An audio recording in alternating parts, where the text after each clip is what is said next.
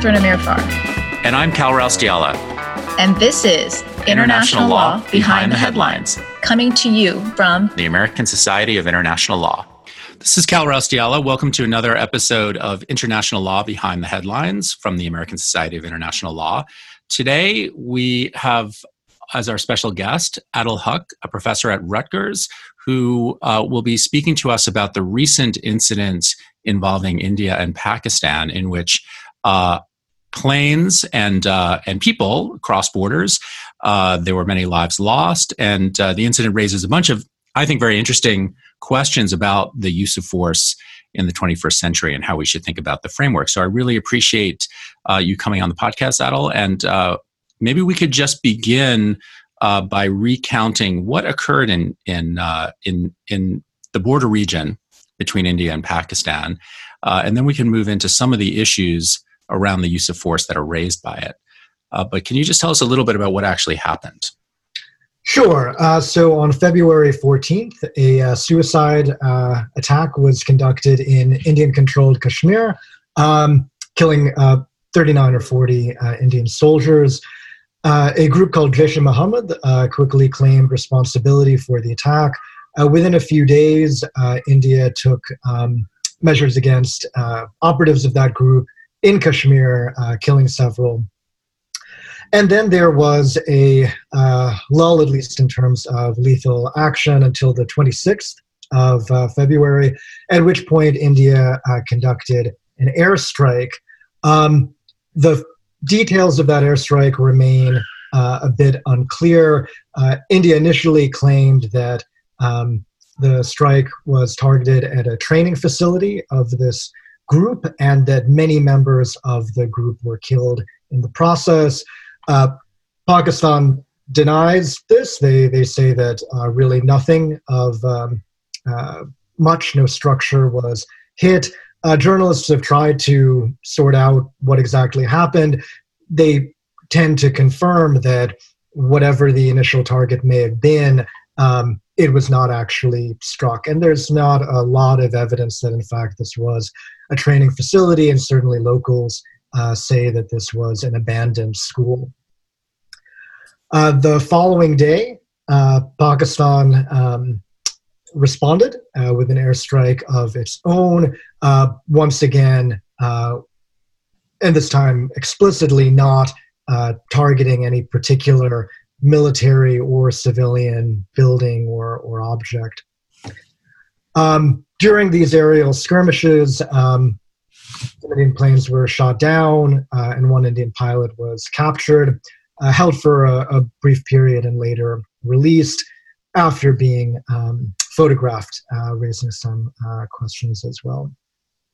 Meanwhile, there was shelling, artillery fire across the line of control that killed at least 6 civilians, including 3 children, at least some of them in their homes, as well as at least 2 Indian soldiers. After the Indian pilot was returned, military action between the two sides subsided, and at this point seems to have returned to the status before these strikes occurred. Great, thank you. And just to underscore, the status before the strikes occurred wasn't all that calm, and there's a history, obviously, here going way back of some degree of skirmish and menace on either side, and these are obviously two states who both possess nuclear weapons, and so the potential for this to escalate is quite worrisome. So I don't know if you agree with that, but I just wanted to underscore that even the status quo ante isn't so terrific.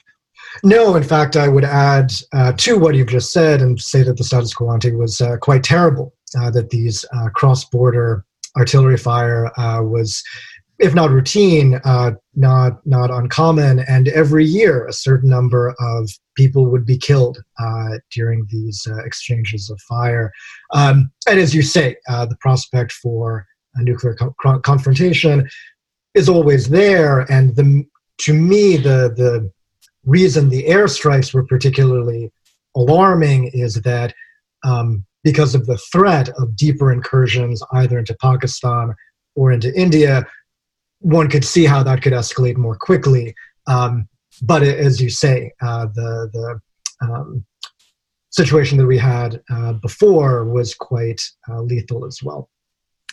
So that was really an excellent summary. It raises a lot of issues. But let me just start with the fact that there have been skirmishes in the past, that this is an area where this is almost a commonplace.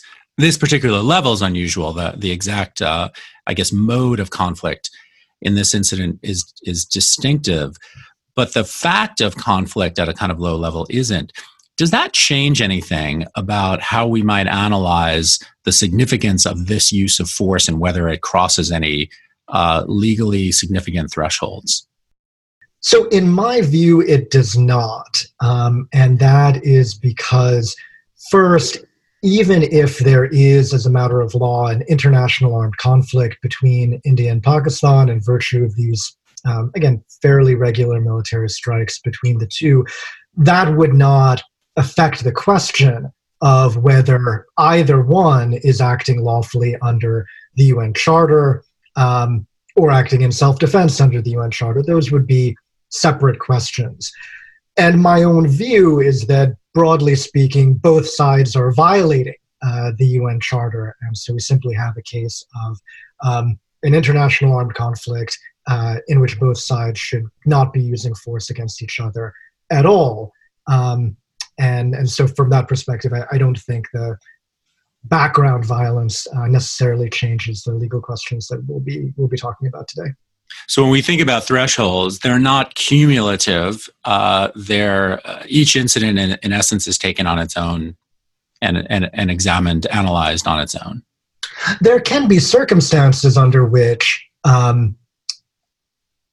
discrete acts of violence would not in and of themselves trigger a right of self-defense, but taken together might. That is possible. I don't think that's what's going on in this case, though. I see. Okay, terrific. So let's talk about sort of the big picture here first.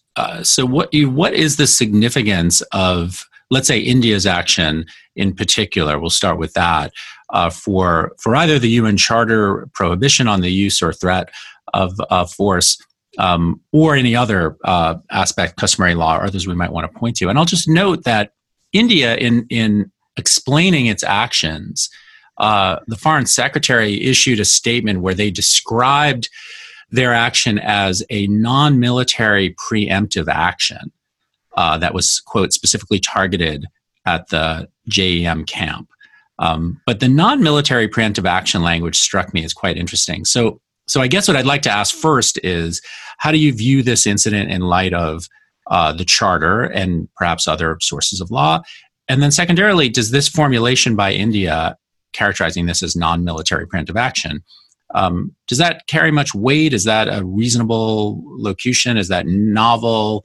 Just sort of what are your thoughts on that as well?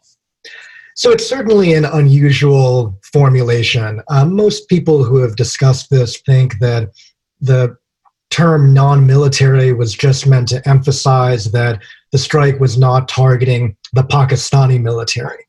And the rationale would be that this would contribute in some way to the legal justification of the strike. But how exactly it would do so is not clear. And as you say, the statement is a bit hard to parse. And it's worth noting, and others have noted this, that the statement does not use the terms self-defense or armed attack, and India has not reported its use of force to the UN Security Council, as it would be obliged to do if this was in fact an exercise of self-defense. So all of this makes India's legal rationale quite murky. They could be suggesting that because they were not targeting Pakistani government or military facilities, therefore this was not even a use of force against Pakistan. So the prohibition on the use of force under the UN Charter would not even be implicated, and so there would be nothing to justify under the rubric of self-defense. They could be saying that. Or they could simply be trying to emphasize that there is no reason for Pakistan to retaliate because none of its soldiers or military facilities were targeted. So they could be trying to emphasize that idea. Yeah, I think that's really interesting, and I think it certainly seems like both sides have tried to, both through their subsequent actions and through the particular language they've used, try to minimize the likelihood that this is going to escalate or could be seen as a prelude to future action. But on this issue of trying to cabin the action, let's just stick with India's statement for a second, to try to cabin it by calling it non-military. The sentence that precedes it, they say, the government of India is firmly and resolutely committed to taking all necessary measures to fight the menace of terrorism. So they certainly characterize this as a non-state actor attack. They don't seem to directly impute it to Pakistan and its government, though obviously in other parts of their statement and in other language, I think they've made their view clear that they think there is some connection. So is that defensible? So I understand you said it could be this or it could be that. Is it defensible for India to say, look, this is just a non-state actor group that killed 40 people. Mm-hmm. We're going after them. And in fact, we don't need to report this to the Security Council because this is not a use of force. Do you find that a defensible statement or position? I do not. Views like this have been proposed in the past, so it's not completely out of bounds.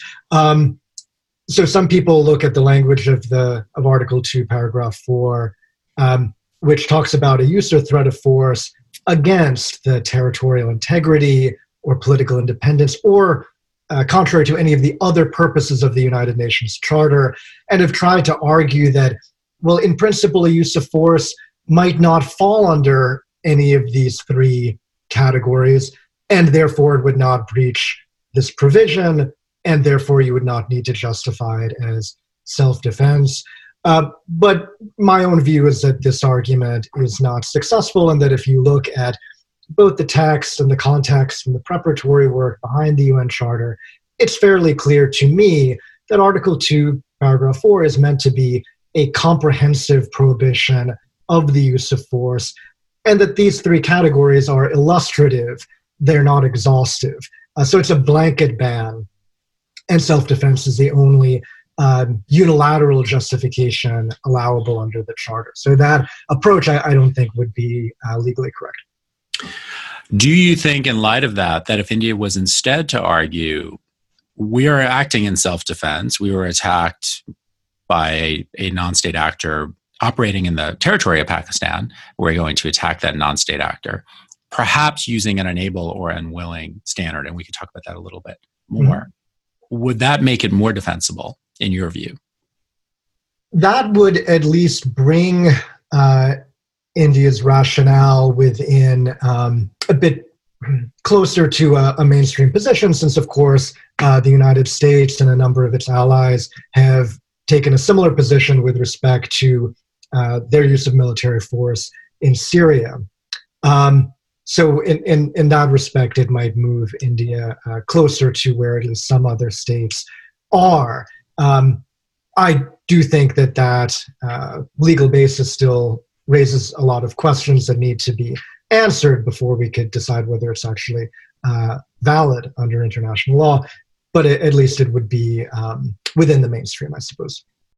Yeah, I think that's reasonable. So just to clarify, so it is, I guess, the position of the United States government and maybe some other governments, though that's less clear to me, that if a state actor is unable or unwilling to contain a threat emanating from its territory, that would give rise to a kind of ability to intervene, as we've seen India do against that actor, and that, as you pointed to, is something the U.S. has used in other places.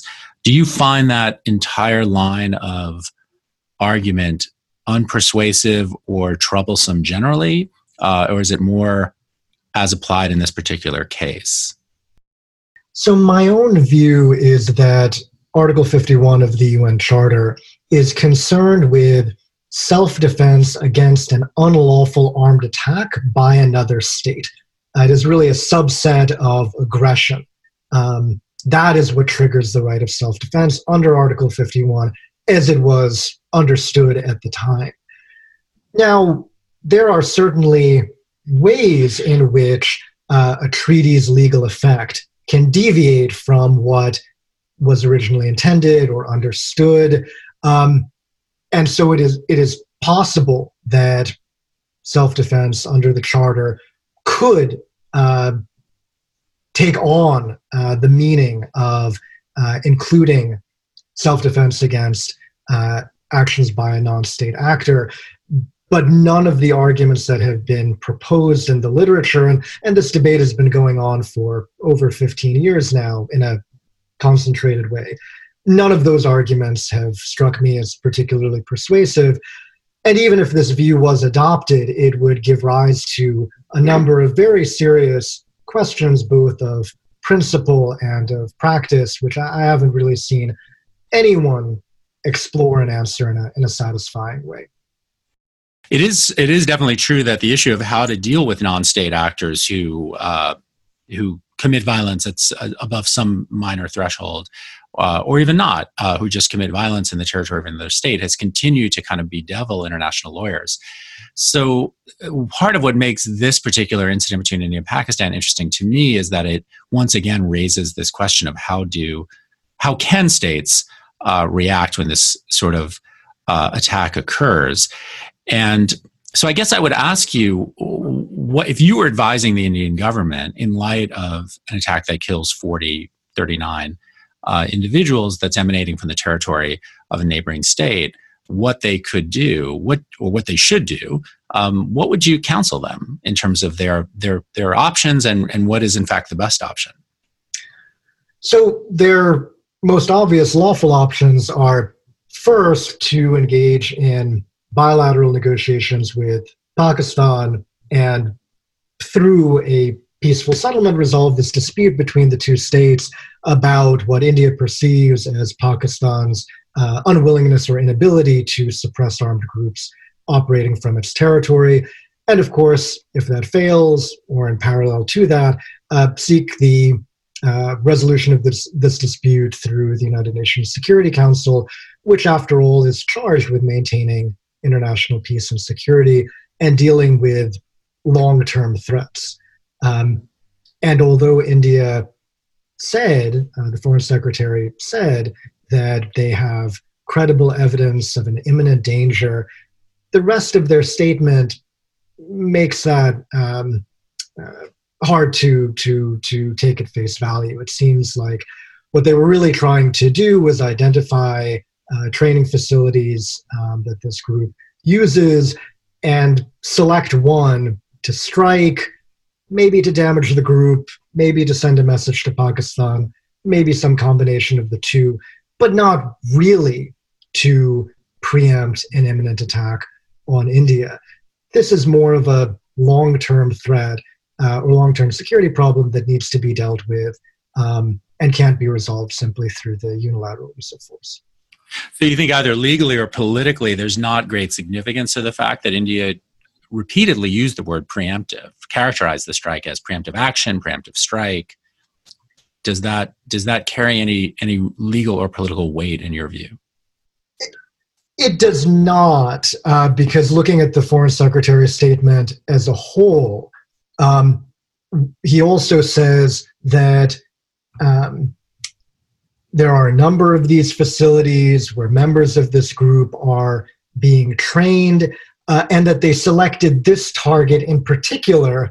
Interestingly, they said to avoid civilian casualties, which suggests that there was, again, a choice of targets. It's not that an imminent attack was going to arise from any one of these targets or in any particular combination thereof. Again, that they chose a target partly to degrade the group, partly to send a message to Pakistan, but not really to prevent a particular strike emanating from this particular target. And again, all of this is against the background of this controversy about whether this even was a training facility and whether India really intended to destroy it. And without that factual predicate in place, it's actually quite hard to know what to make of the Foreign Secretary's statement, to the extent that it even is trying to offer a legal rationale for India's action. Agreed. So let's just to wrap up the discussion. I in part wanted to talk to you about this because I had read some of your previous work discussing Syria, and you mentioned Syria in passing a few moments ago. So I would just be curious to hear, when you look at this incident as well as issues around the use of force in Syria, do you draw out any sense of evolution in the law governing the use of force? Do you see these as accumulating in any way towards shaping state practice, perhaps even the customary law of the use of force? Or are these just kind of scattered instances that don't really accumulate to anything meaningful for us? So I would distinguish between the two because the Indian strike that we just witnessed, first, there is this preliminary question about whether it was truly defensive, whether this really was a training facility of some kind and India was trying to destroy it in order to prevent some future attack. There's a factual question about if this is state practice, what is it practice of? And then, of course, there's the question of what exactly is the rule or principle that India accepts as law. And because India has not put forward a easily understandable legal rationale, we don't really know what the legal basis of this is supposed to be. And without that, again, this incident can't really contribute to the formulation or modification of customary international law. And so, whereas in Syria, you see more that builds up or somehow shapes state practice in a way that's meaningful. I do draw a distinction, but I'm not quite. I just want to press you on exactly what's different about Syria. Of course. So I think that in Syria, several of the intervening states, and I'm particularly thinking about the United States and some of its Western allies, have been quite explicit about what they take to be the legal basis of their actions in Syria. And this at least allows us to look at what they are doing, their practice, under a legal heading. And we can at least say these states have taken a particular view of international law, and we need to look and see whether custom is being changed or being reflected in their actions. And that is different so far than what has happened with India, where it's really not clear what their legal rationale is and what legal principle is supposed to be at play in this act. Are there interesting issues or important issues raised by this incident with regard to the law of armed conflict, as well as we've been mostly talking about the use of force dimensions, but what about jus in bello? I think there are a few. One, to return to the artillery fire across the line of control. This, of course, raises the question of whether some of this fire was indiscriminate, that is, not specifically directed at a particular military target. And the fact that some of these civilians were killed in their homes certainly makes that something that we would want more information about, because it certainly raises that possibility. Another issue, which is a little bit technical, but perhaps worth pausing on, is to ask whether India is in a non-international armed conflict with Jaish-e-Mohammed. This particular attack obviously killed 39 or 40 Indian soldiers, and so it's a very, very substantial attack. Nevertheless, there is a view according to which a non-international armed conflict only begins when there is intense violence between a non-state group and state armed forces. And this raises the question about whether that threshold of intensity has been met in this case. And the practical consequence of that, in case some listeners are not immediately seeing it, is that if there is no non-international armed conflict between India and Jaish-e-Mohammed, then both the members of that group and their facilities would actually be civilian under the law of armed conflict, and so targeting them would be unlawful on that basis. Another issue that I think is easy to gloss over, but perhaps should be noted. So Pakistan's responsive strike, although Pakistan did speak of an Indian act of aggression and did briefly talk about demonstrating its right of self-defense, Pakistan's other statements make it fairly clear that this was a kind of retaliatory strike, simply aimed at showing India that Pakistan was prepared to respond militarily. And because of that, Pakistan says that it chose to target essentially an empty area, no military targets, no civilians. And one can certainly understand that from the perspective of minimizing the risk of escalation. However, it remains the case that anything that is not a military target is a civilian object or part of the natural environment, which makes it look like this was an unlawful attack under the law of armed conflict because, again, it was not directed at a military objective. So those are some of the issues arising under the law of armed conflict that are worth bearing in mind. Well, Adil, thank you so much for coming on the podcast. I really appreciate having your insight and expertise on this, and I hope we can have you back sometime in the future. That would be great. Thanks for having me.